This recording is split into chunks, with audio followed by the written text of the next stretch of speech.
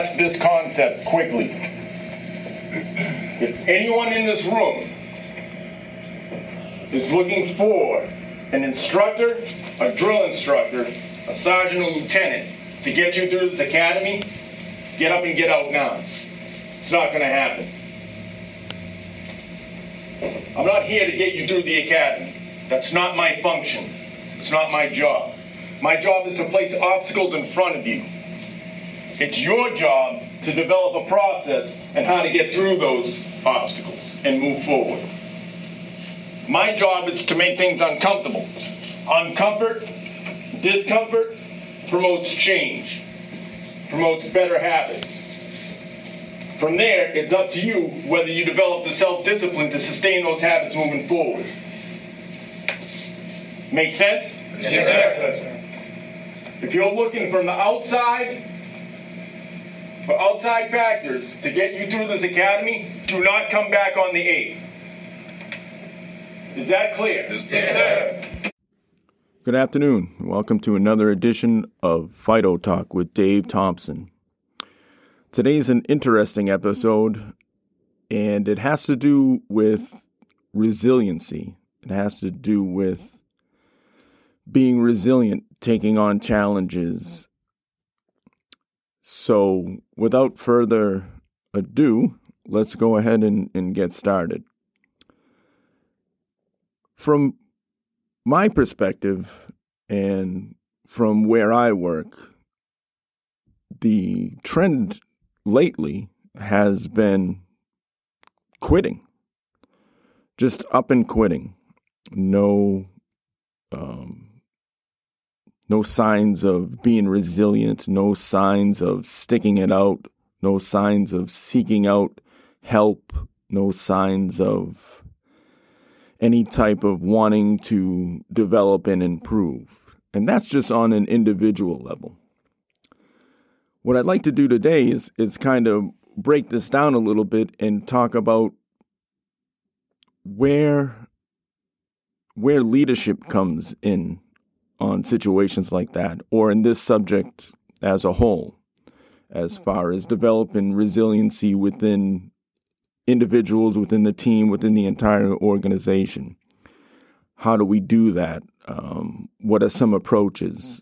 What responsibility does the individual have? So, like I said, where in my career and where I work, there has been just a rash of, fuck this. This isn't for me. I'm gone. And that's all well and good. Not every industry, not every career path is going to be for everybody. And that's fine. There's nothing wrong with that on its surface. There's nothing wrong with that at all. From a leadership perspective, in my opinion, from my point of view, it starts with the vetting process, right? It starts with the HR, the personnel, the process of selecting individuals to be part of an organization, be part of a team. When your standards match your mission statement, they have to be rigid. They have to be almost non-negotiable. You have to meet a mark. You have to meet a standard. You have to be someone who's going to be a productive member of the team. When you lower the standard, but keep the expectation of fulfilling the mission statement the same, you're creating a gap that can't be filled with maybes, what ifs. Maybe it'll work out. We'll see. And whatever human resource Band-Aid you want to throw on it. The vetting system has to be there. People have to meet a certain standard. Especially when you're talking about some critical career paths first responder, anything within the first responder realm, it's imperative that you do that. If you're the top dog, the leader, ask yourself this question: would you go to a dentist or a doctor that has had the standards dropped and he's just getting by because somebody's pushing him through? Like, are we doing that? Are we entrusting your medical or dental care, or God forbid, your family's care into somebody like that? If not, why is that good enough for your own organization? Why is that good enough for the people who already have been vetted and met higher standards? Like, what are you projecting towards them and the rest of the team? That's all they're worth? Like, their worth is now the lowest common denominator, the lowest standard? That's what the organization is worth? That's really something to consider when you decide to lower the standards, and just for numbers' sake or to appease the masses or whatever easy out you're looking for. If we start doing that and start giving passes and not creating obstacles, not evaluating people, not putting in the work to make sure the process is in place where people can grow and develop. And the only way we're going to grow and develop is through lessons, hard lessons. That's the only way you're going to sustainably create and develop a workforce that is stable. They feel safe, secure, they can develop good professional relationships, and then the full potential can be met, that end game, that mission statement.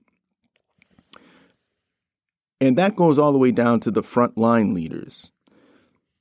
You hear a lot of, especially in my profession, oh, this new kid, he sucks. Okay, so what are we doing? Are we calling him in and just pointing out all his mistakes? Yeah, that's what we're doing. He sucks. You're not doing A, B, and C. Okay, cool. Are we then remediating that? Are we documenting it? Are we counseling him? Are we creating a plan of action for him to follow? Are we going to try to develop a skill set? Are we reinforcing the things that he does well and emphasizing let's sustain and maintain those good points and those good qualities? While we're doing that, let's maintain or improve on these areas. And this is how we're going to do it. And from a leadership perspective, here's my responsibility. This is what I'm going to do for you. Are we then following up with it?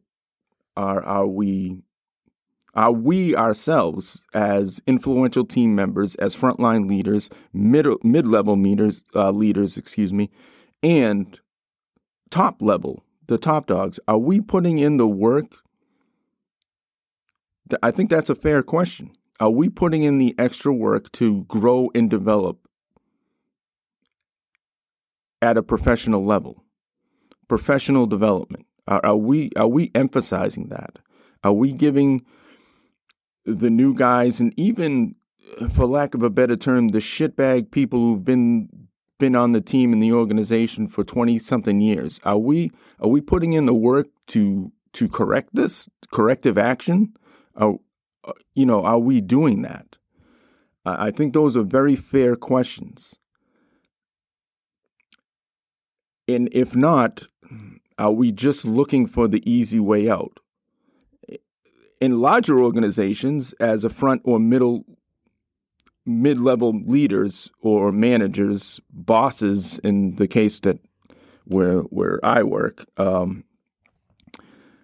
it's easy to kind of blend into the weeds, right? To get lost in the layers, to play the cover your ass game, to deflect, deflect and blame, cover your ass, and kind of maneuver and screw the pooch around what you need to do, and instead of getting down to it and putting the extra effort in the name of the team, it certainly is a me first type of approach, and that in itself is going to be terribly ineffective to fulfill any mission statement. It doesn't matter what it is or what you're trying to accomplish, whatever goal you're trying to accomplish. It does all come back to the mission first, the mission statement, the organizational goal has to be first and foremost. The team, you have to take care of the team. And we're not talking about perks and handouts and all that other happy bullshit that's really just a Band-Aid, right? It's fake. What's sustainable and will help people in the long run is professional development, is setting a good example, developing professional relationships, training, good training, is setting the example of being at the top of whatever profession that you happen to be in, developing that sense of pride as an individual, as a team member, as a whole organization. That is where it's at when it comes to developing teams. Those developed teams will take care of the mission. It will get easier for you. In my opinion, coming into an industry that is inherently high pressure, it comes with risks, inherent risks of its own, and maintaining or being oblivious to a shitty work environment or a shitty climate, or having bosses instead of leaders, is only going to perpetuate more and more quitters. It's that whole quitter victim mentality. This job sucks. Nobody's helping me. I'm alone. I'm this. I'm A. I'm B. I'm C. Woe is me. Fuck this. I'm gone. And that's what we're seeing at an alarming rate. An alarming rate. And that helps nobody. It absolutely helps no one. What's the answer? There's a ton of ways to skin a cat. There's a ton of ways to develop a mission. There's a ton of ways to put the mission first and foremost. And every organization, every team is going to have completely different variables. So there's no plug and play. There's no template that you can just plug in the info and it'll shit out the answer for you. There has to be work put in.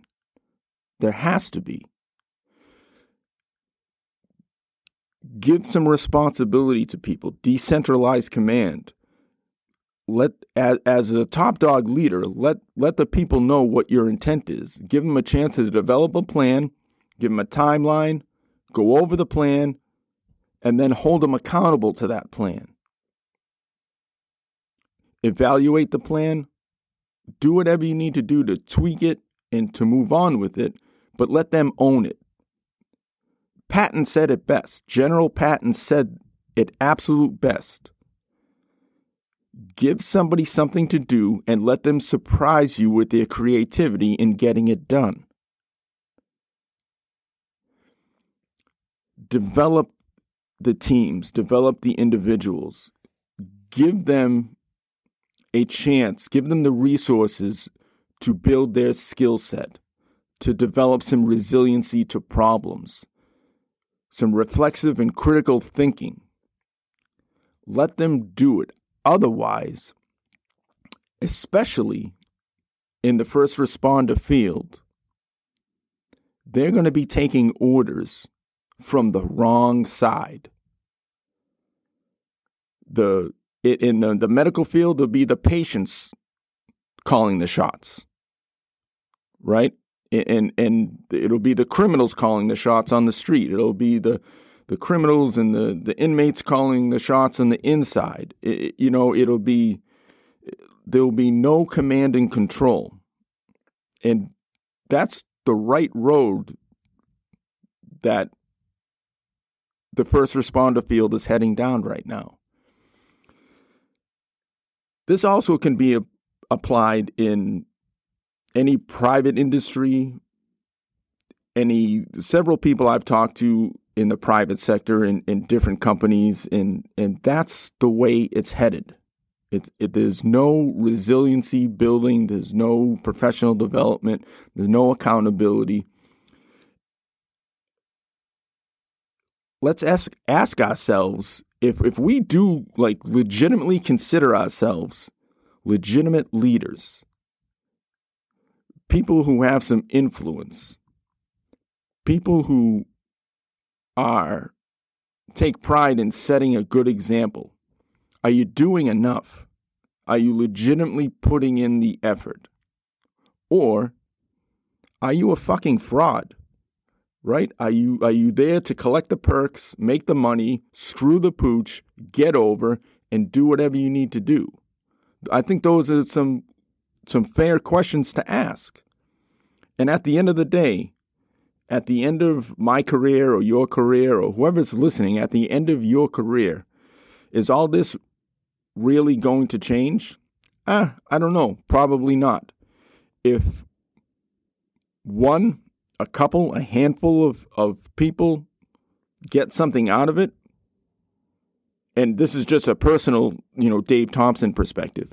If one or two people get something out of it from my example or any advice they may seek out from me, then in my opinion, it's worth it.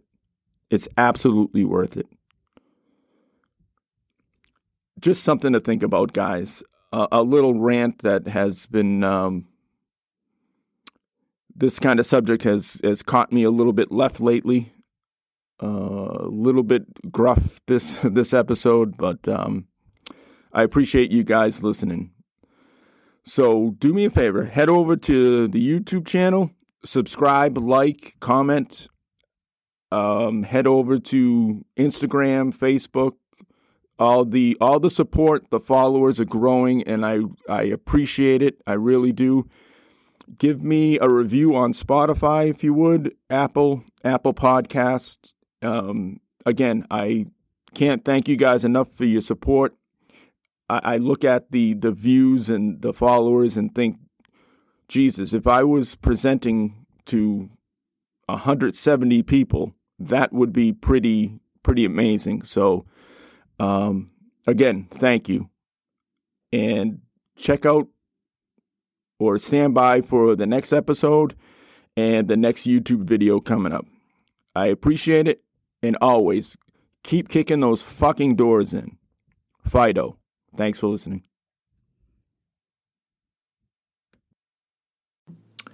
I want to thank everyone for listening to this week's episode of Fido Talk with Dave Thompson.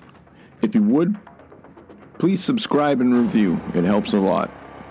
Share the word with your friends and family. Have them check it out and provide some feedback. We'd love to hear it. Check us out at barebonesleadership.com for the latest blog and different perspectives on everything leadership. Follow us on the gram and on our newly updated Facebook page. Share your comments, your thoughts, your reviews. Any and all feedback is always welcome. And don't forget, keep kicking those fucking doors in, and as always, Fido. I appreciate you guys listening. Take care, and see you next time.